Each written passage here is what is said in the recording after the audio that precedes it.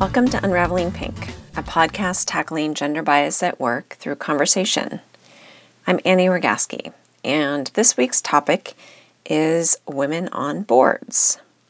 For those of you who are new to listening to Unraveling Pink, this is a podcast that's been around for about a year and a half, but I'm trying something a little bit different, which is to take a topic each week that is an area where women are underrepresented or there's some other gender inequality, and presenting some information about that topic that will hopefully spur some conversations with you among your friends, family members, coworkers, anyone you want to have a conversation with about gender. The episodes come in 3 parts. First, a segment on why I think there's hope, why we're seeing some progress.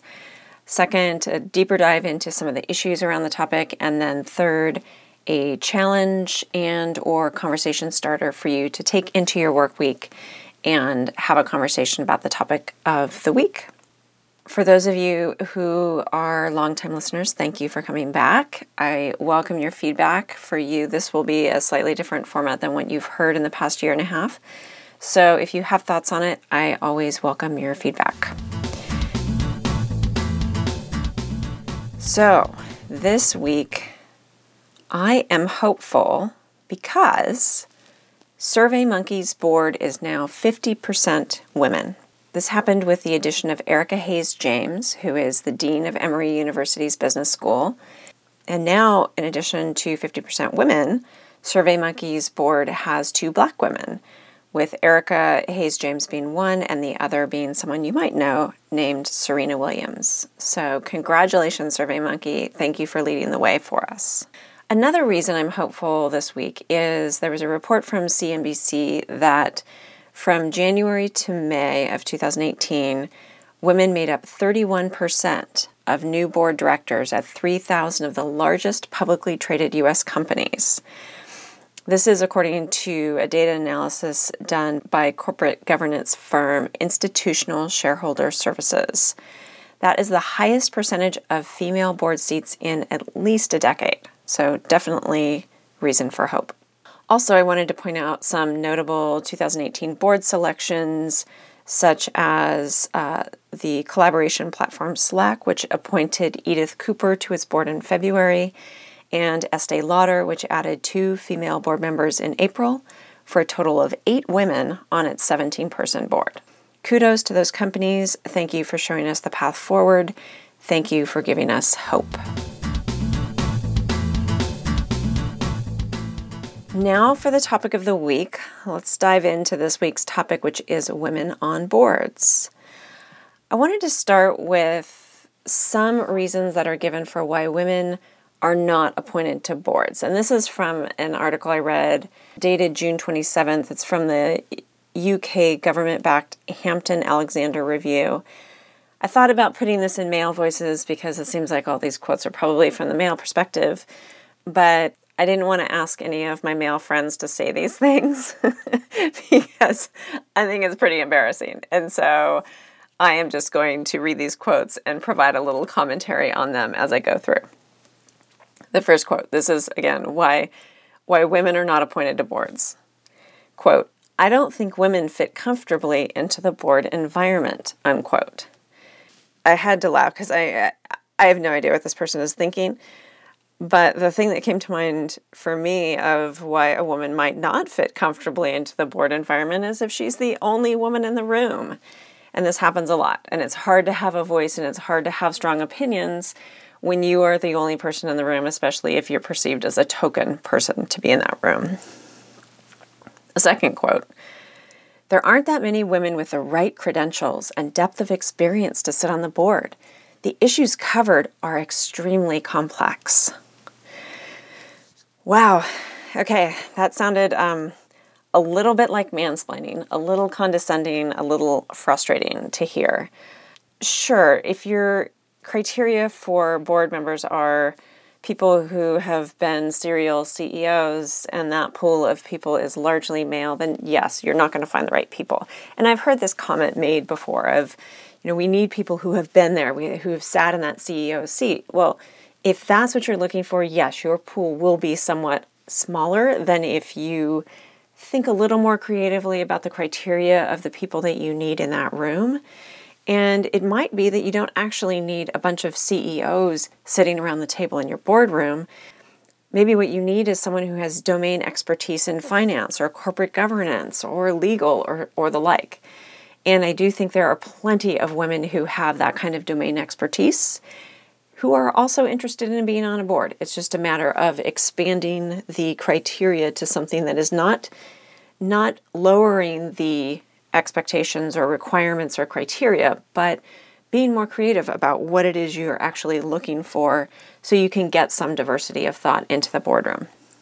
Quote number 3, most women don't want the hassle or pressure of sitting on a board. Wow. Yeah, that's a nice quote. That reminds me of when women have kids and their bosses assume that they aren't going to ever want to travel, or that they won't want to travel in the short term because they need to be with their child. And certainly those are personal decisions to make, and whether a woman wants the hassle or pressure of sitting on a board is a decision she should make. But let's not make that decision for them. There are plenty of women who don't want the hassle or pressure of sitting on the board. And guess what? There are also plenty of men who don't want the hassle or pressure of sitting on a board. If someone is interested in sitting on a board, male or female, then he or she is probably perfectly fine with that hassle or pressure. So just don't assume. Why don't you ask? Next quote. Shareholders just aren't interested in the makeup of the board, so why should we be? This one, I couldn't believe someone would say this out loud, someone who's on a board or someone who's a C-level executive. You are responsible for your company, and you are responsible for maximizing the value of the company for your shareholders. Your shareholders are not making all those decisions for you. You are in the room. You are making those decisions. If you come to the conclusion that companies do better with board diversity, then it's your job. You owe it to your shareholders to maximize the value of your company by diversifying your board. Next quote. My other board colleagues wouldn't want to appoint a woman on our board. Okay, well, have you talked with your other board colleagues about that? Are you assuming that? Why wouldn't they want to appoint a woman to the board? Is it because you have an environment in your boardroom that isn't appropriate? Or is it that your board members aren't interested in maximizing the success of your company? Or maybe they don't want to have their opinions challenged because you have a bunch of groupthink in that room. If you are a leader on your board, you should be teeing up this issue and making sure that it's considered. Having a diversity of viewpoints in that boardroom is critical to making sure you're making good decisions. And this is my favorite. All the, quote, good women have already been snapped up. It's just a cop-out. It's just such a lazy answer. I can't even respond more than that. Last quote. We need to build the pipeline from the bottom. There just aren't enough senior women in this sector. Okay, so on this one, I agree we need to expand the pipeline, but I think we need to expand the pipeline at all levels. It's not just at the bottom. There are plenty of senior women who have plenty of qualifications for the board, but maybe they don't have board experience. Maybe they don't have CEO experience.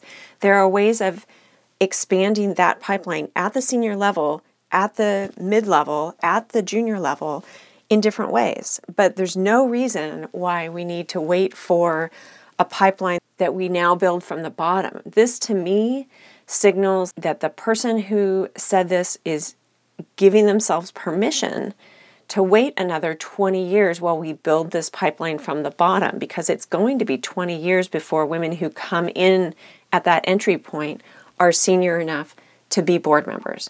So I see this as a huge cop-out, and it's something that we all can do better at. There are plenty of ways that we can build board readiness, board expertise at all levels. We don't need to wait another 20 years for women to be senior enough and ready enough to sit on the boards. On that point, on the question of the pipeline, I think anyone who really truly holds that concern could disabuse themselves of that concern quite quickly. You can do this with a Google search, because there are plenty of organizations out there that will either prepare women for board service if they are at a certain level or they're interested in board service, they can get themselves ready by going to organizations that help women do that. For companies who decide that they do want a female on their board, there are organizations that will act as referral services that will connect you up with women who are interested in being on a board. One of the most concerning pipeline issues to me is that I think a lot of times the search for board members comes through the existing board network. And if that board is largely older white men and they source potential board candidates from their networks, there are exceptions here and there, but largely people's networks reflect their own demographics. And so if older white men are sourcing their networks for their board seats, they're likely to find similar demographics of people. And it's not as likely to include those senior women who are ready for boards. So rather than do an informal, let's reach out to our friends and bring them into our board process, let's think about who can we go to? Who are those referral services who can help us source board members? A couple, just from a very quick search that came up for me, the Board List, boardlist.com. This is a curated talent marketplace that connects highly qualified women leaders with opportunities to serve on private boards and public company boards. There is Women to Boards, which is women2boards.com. This prepares women for board service and acts as a referral service for corporate boards looking to add women to their boards. There is also 2020 Women on Boards, which is 2020wob.com. And this is an organization that is looking to get 20% representation of women on boards by 2020. Mission accomplished, at least in some ways of defining the market. But that is another great resource for finding out information about getting women on boards.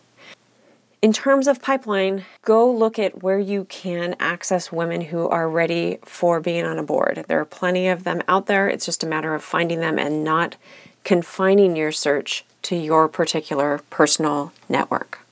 So that's a pipeline. I'd like to talk a little bit about the question of whether you should even, as a board, try to diversify and bring more women onto the board. Now, I will say that I am strongly in favor of more women on boards. From an equality standpoint, I think it's the best way to reflect the customers that you are going after. It's the best way to attract the talent that you need to your company. It's the right thing to do, etc., etc. Now, I did some research on this because I come at this from a biased standpoint. Yes, I have bias. I think unquestionably we need more women on boards because we need to change up the dynamic in the boardroom, how decisions are made, have more conflict, have more discussion, have a different perspective. And I could find plenty of research studies to support my opinion, and I will share some of those with you. But I also want to point out that I also saw a study out of Wharton that said, there are all these studies that say it's good to have women on boards, it raises profitability, it does all these great things, but the sample sizes of those studies are too small to draw really meaningful conclusions. And there is plenty of information that would suggest that it's not really any better, but also not really any worse to have women on boards.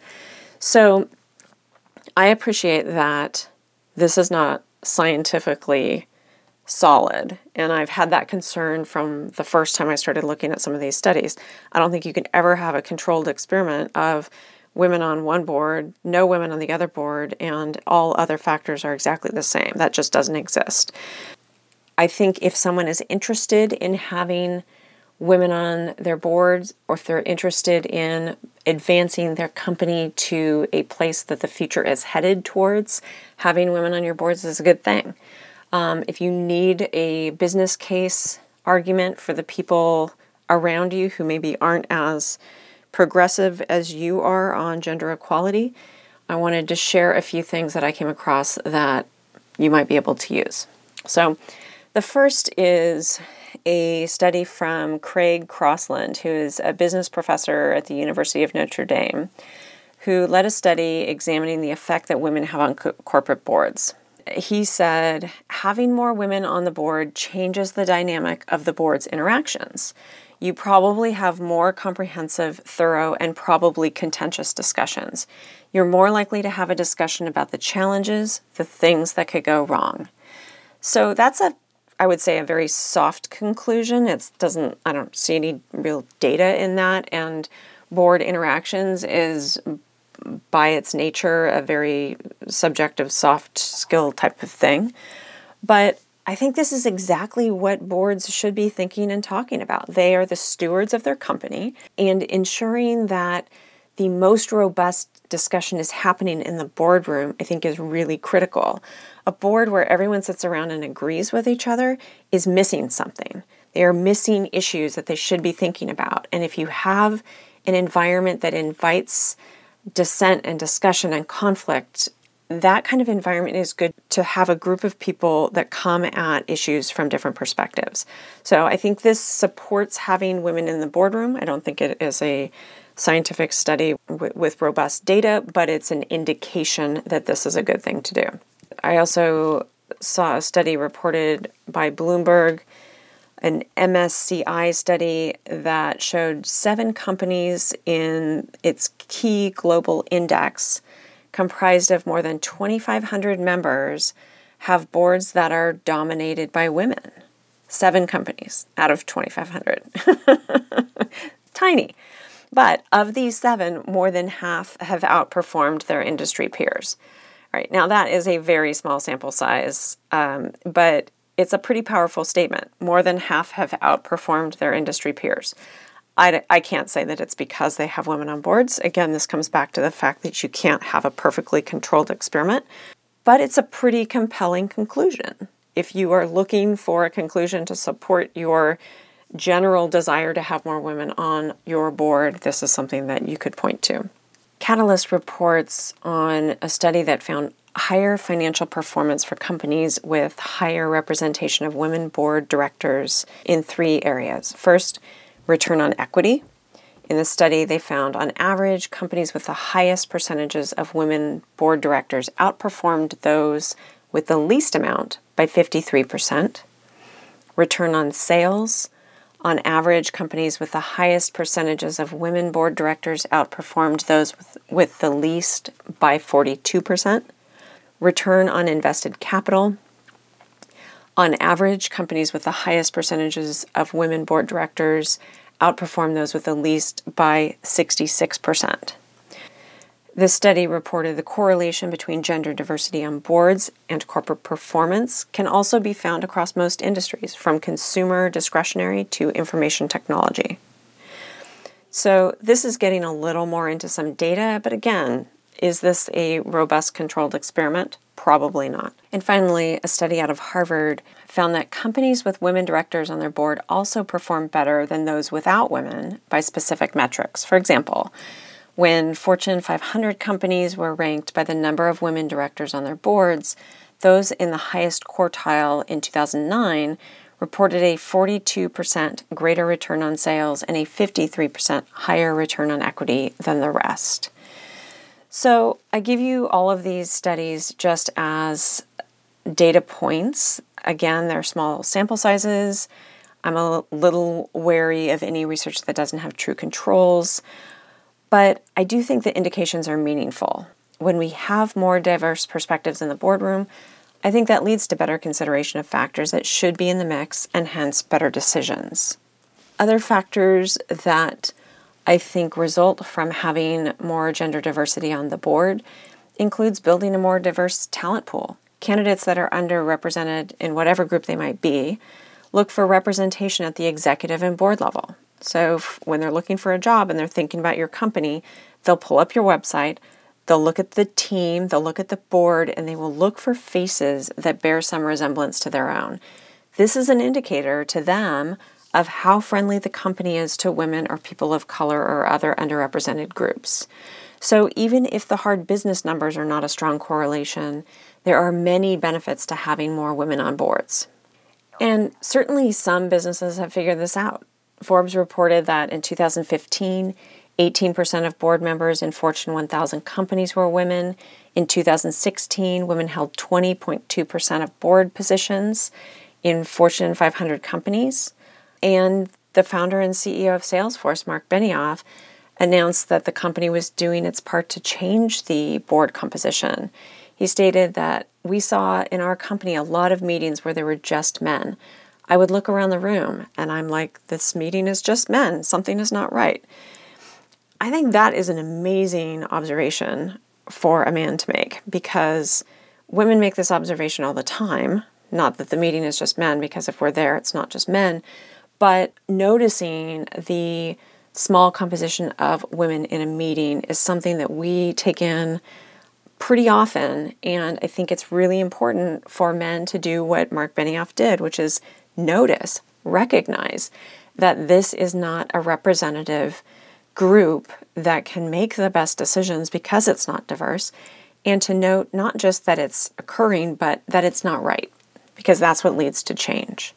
We definitely need more allies like Mark Benioff to recognize what those in underrepresented groups see on a daily basis. So there's a lot of progress, still not enough. At the rate that we're going, it could take 40 more years before we get to gender equality on boards. This is according to QZ.com. In California in particular, our political body is not interested in waiting 40 more years. So there is a bill that's been introduced that would require publicly traded companies in California to have at least one woman on their board starting in 2020. Then in 2022, companies with at least 5 directors would be required to have 2 female board members, and those with at least 6 directors would need at least 3. Companies failing to meet those obligations could be fined an amount equal to the average annual cash compensation for the directors of the corporation for a first offense, with escalating penalties after that. So I think it's interesting to see that California has taken a tack that has been used in Europe. There have been a lot of requirements in Europe to add women to boards, Norway, France, Germany, and it's had an impact. So we'll see if this actually passes the legislature in California. There's a long way to go, but it'll be interesting to see if that moves things forward. So this week's challenges. I broke it up into a couple different categories. For women, check out all the board resources that I mentioned if you're interested in being on a board or getting board ready or being in a referral service for women on boards. Also check out Olga Mack's Women on Board site, which is womenserveonboards.com.